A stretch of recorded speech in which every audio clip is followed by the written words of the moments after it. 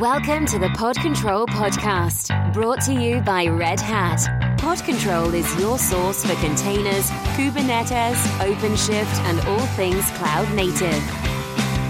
Hello, Kubernetes community, and welcome back to another PodCuddle podcast. It's good to be back with you again this week. Hope everybody is starting to get a little bit of the springtime weather. The daylight are starting to be a little bit longer. We're getting closer to daylight saving. So hopefully everybody's doing well. The year's been going well so far for everybody. And, as we mentioned, we're always going to try and keep the show about 50-50 between what's going on and some of the OpenShift things, but also make sure that we're also very, very focused on some of the really interesting things going on from a community perspective and some of the really popular projects that are both core to Kubernetes, but also are also being used quite heavily with Kubernetes. So very, very excited today to kind of really focus around that area. Very excited today to talk about the Velero project. And so to help us do that, Carlicia Pinto, who is senior member of technical staff at VMware, previously at Heptio, and also the open source maintainer for what was previously the Arc project, is now renamed the Velero project. So Carlicia, welcome to the show. Great to have you on. Thank you, Brian. I'm so grateful to be here. Yeah, it's great to have you on. So give us, before we get into any of the technology, give us a little bit of your background, the things that you've worked on in the past, and then how you came to start working on the Velero project. Yeah, so I've been a software engineer for a long time now, and let me just go back to when I started getting involved with the Go community. That was 2015. I went to my first GopherCon, met a lot of amazing people in the community, and I decided that I really wanted to work on projects that used Go as a language. And I worked towards that and learned Go, and finally I made a move to Fastly, which is a CDN company, great company, San Francisco. I was working with the team that was building the TLS management system for Fastly, and worked on that for a couple of years. And in that time, I had people telling me, you really need to start working with Kubernetes. It's a silly thing, right? Like you're sort of chasing the shiny object. But to me, the community around Kubernetes was also very, very enthusiastic. And I knew a lot of people in the Kubernetes community, just from knowing them from the Go community as well. Sure. And people from Heptio, I knew some people at Heptio, and they were also talking to me saying, oh, I would be a perfect fit. And I had people on the outside saying, that would be a perfect fit for me. And I explored an opportunity there, got an offer, accepted. And I started working directly with what was back then the Arc project. And I have to say, I'm loving it. Excellent. That's fantastic. Yeah, it's always good to see when people sort of get started, they start in certain communities and they start to find that, number one, the communities are welcoming. They're looking for smart people. And then, to have opportunities to be, working on areas that are moving very fast is fun. It challenges you. It makes you learn a lot of things really quickly. So that's excellent. Yeah, I'm very flattered, but with everything else, I agree with you completely. Yeah. So let's talk a little bit about, what used to be called the Arc project was recently renamed the Velero project, very focused on sort of backups and things around Kubernetes. But let's talk about the project in general. Give us, what's the sort of high level overview of the project for anybody who hasn't heard of it or had a chance to play with it or use it. And then we can kind of dig into some of the details. Yes, let me start out by just touching base a little bit on the renaming because so many people ask about it. The rename was due to the fact that there is another backup project that's called Arc. And rather than engage in a match of, who can use the name, we just chose to rename. Sure. And especially with the change to VMware, because we could not add Heptio Arc, because that would be a sort of differentiator. Right. But with the change to VMware, we decided to just rename. And we recently, last week, we launched version 0.11, which is the first version that uses the name Velero. Yeah, so Velero is a tool that lets you back up your Kubernetes resources. So you can, if you have a cluster, you can back up everything from etcd, anything that you can use kube control get, you can back up. So mainly you can do a manual backup, you can do a schedule backup, and your backup files will go to an S3 bucket, and that can be restored into the same cluster if you had a disaster, or other clusters. You can migrate to other environments. And mainly that's what we do. Okay. So it's, for the most part, Kubernetes uses etcd as sort of its centralized database. That's where it keeps all of its configuration information. I think for the most part, you're focusing on backing up etcd and then being able to reuse that to either create new clusters, replicate clusters, and so forth. Is that the kind of the biggest scope of the project, or does it start to get into other places that, other objects and things that it's trying to back up? No, I think what you said is correct. We don't do any infrastructure backup. So it's mainly the resources and, And, backups are an interesting thing. If anybody's lived in the storage world, you can get fairly sophisticated. You can take snapshots. You can do you just taking little chunks of what's changed and so forth. How granular do you find that people want the backups to be with Velero? So Velero is a very nascent project, sure. And we are limited in what we can answer as far as what people want. Okay. We are working hard to get that feedback, but it's limited. So, but, do engage with us, because we do want to know what the pressing needs of the users are. We hear a lot of people saying, we use Velero, back then Arc, but they just use it and it works and we don't ever see them. Right. Well, let me rephrase it because again, sometimes storage technology gets a little bit in the weeds. When I do a backup with Velero, is it doing a full backup, sort of like everything in the etcd database, or are you able to do kind of like increments? So let's say you did a backup at 12 noon and you do another one at like 2 o'clock. Does it only take the things that have changed, or does it always do a full backup of everything that's in the database? Yes, I thought that was what you were asking. Mm-hmm. We do a full backup. Okay. Now, with that said, we have the ability, because we go against the etcd API, mm-hmm. we have the ability to do selective backups, which is a different thing, but it's also useful in a sense that if you only want a partial backup, and if you determine that ahead of time, you can choose to back up only one namespace or two specific namespaces, or all of them, or just some, or just select some labels or some objects. For example, you can just back up pods, and some of our users, for example, just back up certificates created by the cert manager, so they can restore that into another environment. Yep. Some people don't like doing that, but for some people that's very useful. Yeah, no, and that makes sense. That's sort of the next logical question that would come up is, if the database, you start having larger environments, the database starts getting bigger, obviously it makes sense to be able to filter or be selective about what you want to pull from. Some things, you might have, very strict requirements to back up, and others, you don't care if they come and go. They could be a sandbox or something. So that makes a lot of sense. Yeah, and that is one advantage of using Velero, because sometimes you actually, like you said, you don't want to back up the whole entire thing. You have different use cases. But also, if you are using Kubernetes on one of the cloud providers, you don't have access to etcd. So you don't have a way to back up the entire etcd. Right. One of the questions that I hear sometimes is people will say, okay, I want to do a backup, but I'd also, I have pods running or applications running, and they're using persistent volumes. So we'd like to make sure that we could, move the data associated with that. That's a different process, I understand. But they want to know, how do I reassociate with those persistent volumes?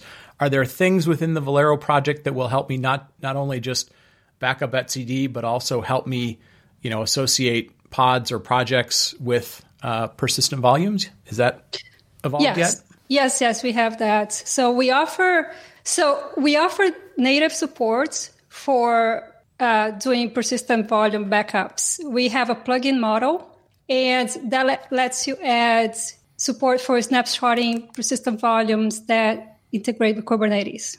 So for example, we support the 3 major cloud providers, Azure, Google Cloud, and AWS. So those 3, we have the plugins are built into Velero. If you have a persistent volume that is not integrated with one of those 3 and you want to write your own plugin, we offer native support for you to do that. So you write your own plugin and it will just work. Okay. Now, so if you don't find a plugin that works with whatever storage provider you are working with, then we offer a non-native way of snapshotting your volumes. You can use Restic. Okay. Yeah, and I saw an article written. I'll have to put it in the show notes. I saw an article written maybe yesterday or today that talked about using Restic as kind of a generic backup agent, and then it was working with Rook. So it gave an example of how to use one of the common plugins that isn't one of the cloud providers. Precisely. I know what article you're talking about. It was really well written. And one really cool thing of doing it with Restic too is that you can take a snapshot in one provider and restore it into another provider. Okay. Let's talk a little bit about the architecture of Velero. Where do I need software running that's going to do snapshots? Or maybe, is it a client server model? Is it an agent model? What's the general architecture to help me? What do I have to do in etcd? And what are the different pieces of software that make this work? So first of all, for you to work with Velero, you need to have a cluster in place. We don't do anything related to your infrastructure. And from that point on, you need to have an object storage system with a bucket that's S3 compatible. Okay. That's where the backup tar files are going to go. The block storage system is optional. Okay. That you will need if you have a persistent volume that you want to back up. Yep. And then you're going to need an IAM account with access to the S3 storage. And we run that with admin permissions because we need to back up and restore anything in the cluster. Right. Okay. And eventually we also want to support multi-tenancy, but we're not there yet. And we do have simple policies to set the storage. So in our repository. Okay. Now, I said before we back up any Kubernetes resource, and I don't know how to answer if it's like as a client service model or an agent model. Yeah, no, that's fine. So let me kind of ask some follow-ups then. So I have a cluster running. I have my S3 buckets so that I can store my backups. I have the right permissions set up. What actually happens when I say, hey, I'm ready to take a backup right now? What am I doing at that point? Did I install some Velero software on that cluster, and then there's something that triggers it to say, hey, take a copy of the etcd database and put it into S3, or what's the mechanism to make the backup happen? Yes. So when you set up Velero, you're going to install a Velero binary on your cluster, and that's going to be the Velero server. Okay. And from there, you're going to have controllers that are going to be watching for any change in the etcd. Okay. So if a backup is created, or if it's modified, or if it's deleted, those controllers are going to keep syncing and watching and perform the operations as soon as possible. Okay, that makes sense. Okay, so it's in essence, it's kind of a, not an agent, but it's a little bit like Tiller is, I think, where you have something that runs in the cluster, you have something within that is keeping track of what's going on with etcd, and potentially as changes are made, you have the ability to then make backups in some incremental manner, or like you said, some specified manner. Exactly. Okay. Very good. Very good. So I think the important things to take away from that is you have to have, like you said, you have to have clusters running because the software is going to go on to running clusters. And then if you're going to create a new cluster off of that backup, so a failure scenario, or you want to move a cluster into a different environment, there's an expectation that second cluster looks like the first one, right? Like you have to do the work ahead of time to make sure that your clusters look identical, so that when you do the backup and restore, the restore part of the backup, that it's going to understand the environment that it's going into. That is very correct. Yes, you have to ensure that at a minimum, at the very least, you have a minimum level of compatibility with the cluster that you're restoring from. Right. So the assumption is like, if your current cluster is running, say, like 1.11 Kubernetes, it has to be the same version, or is there like a backwards compatibility capability? Yeah, that's a great question. It doesn't have to be the same version, but there has to be backwards compatibility. So as long as there is same or before compatibility. Yeah. So now, with that said, obviously we might be using parts of the Kubernetes API that were non-existent or were different in the prior version. And we need to do a better job of documenting. This isn't on our radar. Documenting what works with what version. Okay. Yeah, no, that makes sense. Yeah, it might be some functionality that you wouldn't work. Okay. And you mentioned it. I want to clarify that I understood it.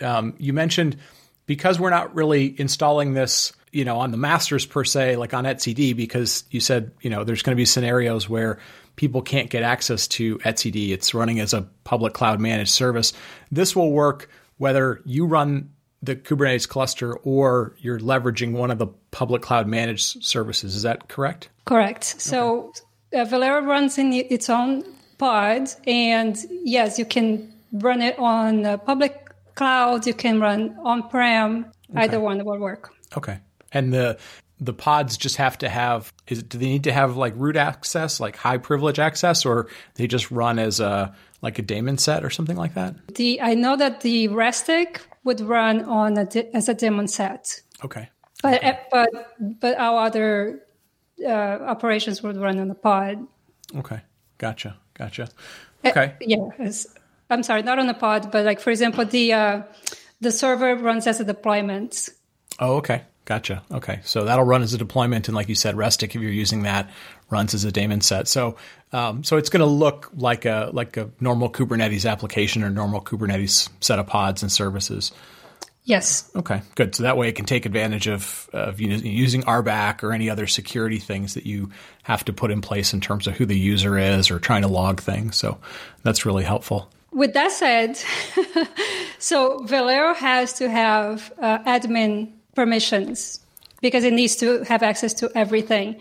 So one thing to be cognizant of is that you can give access to a restore operation unless that user is an admin, because obviously whoever has access to that is going to have access to everything. Right. That makes sense. sense. Right now we can only run as admin.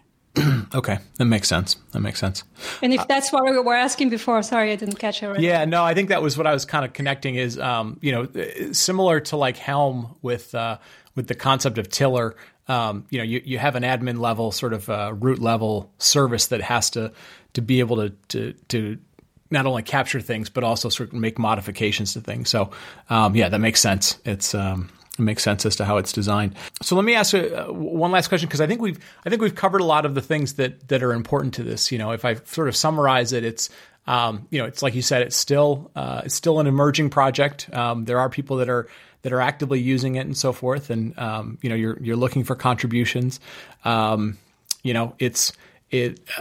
runs in the Kubernetes cluster.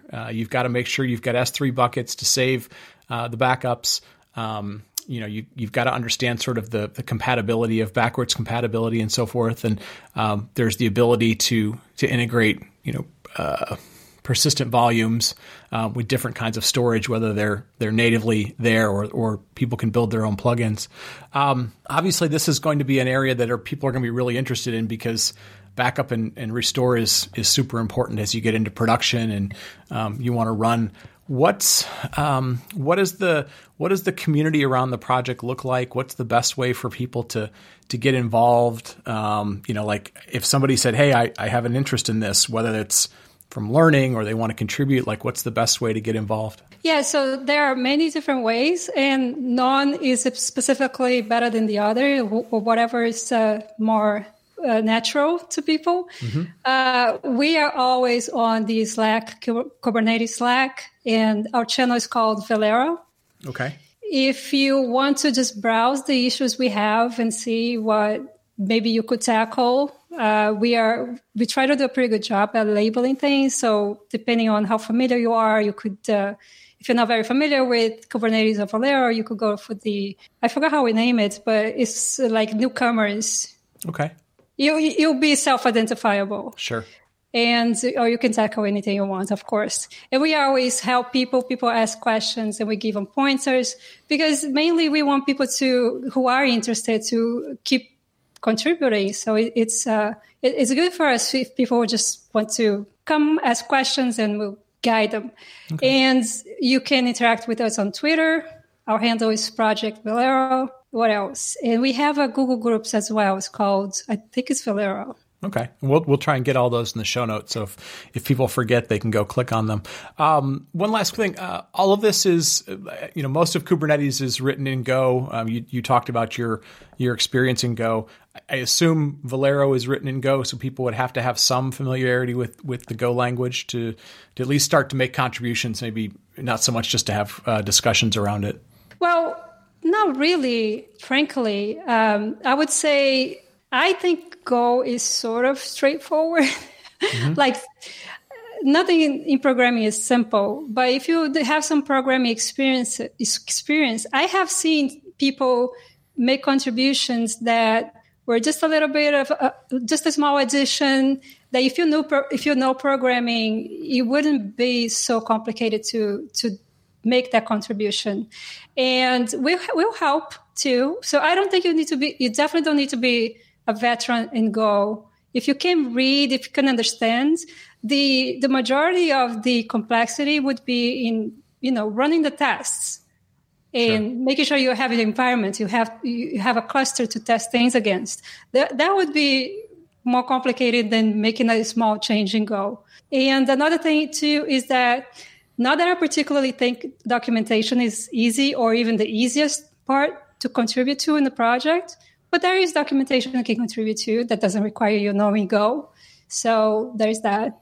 Okay. Well, very good. It's encouraging for people that want to get involved with the project that you guys are so open to getting people in, getting them involved with it and so forth. Well, very cool. Any other kind of guidance you want to give folks about the project, or just maybe the best way that you like to engage with people, whether it's on Slack or on Twitter? Yes, we also run community meetings. And if you follow any of our channels, you will be notified of when they happen. We sort of dropped our cadence because of the merger between Hep2 and not the merger, but the acquisition of Hep2 by VMware. And we are desperately longing to have those back. And our cadence is every 2 weeks. So every 2 weeks we hop on a Zoom call, and we would love more and more people to join us. And, some of these discussions are about the roadmap, and we want people's input to make solid decisions about what we should tackle first. And one of our meetings are, let's discuss what we're working on, and people can become familiar. They can ask us questions. It's sort of like an office hour. They can get to know the team better. They can ask us questions about the code or anything. Yeah, very, very cool. Yeah, no, I know we have a number of people who run Kubernetes that listen to the show. So definitely, as you mentioned, you guys would love to hear feedback from them about, scenarios that they have for backup, for recovery, for potentially, I would assume, things like disaster recovery are going to come into play at some point. So yeah, folks, definitely encourage you that, as you're moving your Kubernetes into production, as you have to think about backup and restore and potentially DR or just, replicating clusters, definitely get involved with the project, get involved with the team. They're very open to hearing the types of things you need. And we will get links to all the stuff around the Slack channel, the roadmap, and all that into the show notes, so you don't have to remember them all. Well, listen, Carlisia, thank you so much for the time today. Really enjoyed not only getting to know you, but getting to know how you've been working with this project and the ambitions of the project. It's very important work. So glad to have you on the show. Thank you, Brian. I love the invite, and long-time listener, first-time caller. I love your show. Keep doing the good work that you're doing. Well, thank you very much. Folks, with that, for Carlisia and for myself, thank you so much for listening as always. Thank you for telling a friend about the show. Thank you for rating it on iTunes. And with that, we will talk to you next week. Thank you for listening to the Pod Control podcast. You can find everything about the show at podcontrol.com, PODCTL, or at podcontrol on Twitter. We'll talk to you again next week.